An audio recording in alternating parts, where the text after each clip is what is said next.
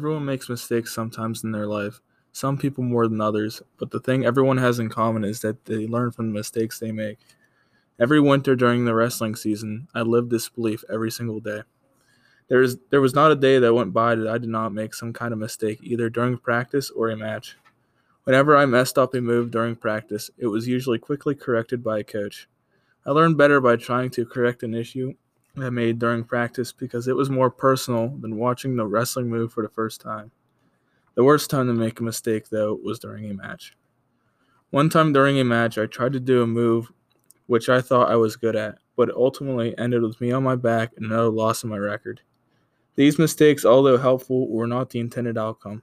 Even though the move cost me the match, it is what I did about the mishap that mattered the most. If I went and did not try to fix anything about the situation I was in, I would not be getting better as a person or an athlete. Trying to make the most out of every circumstance and trying to better yourself should be the goal of anything you do. So after my big loss, I went into practice the next day and I asked what I did wrong and how to fix it. My coaches happily told me what my issue was and ways to improve upon that issue.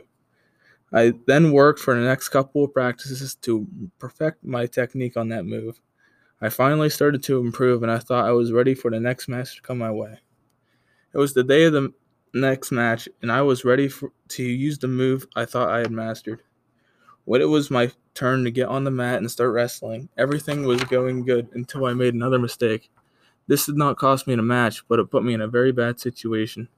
Although I worked very hard on one move I messed up, I was still not perfect and not a well-rounded wrestler. With every mistake I made, I worked to fix it, and I slowly became a better wrestler because of it. This is why I believe that you have to fail in order to succeed.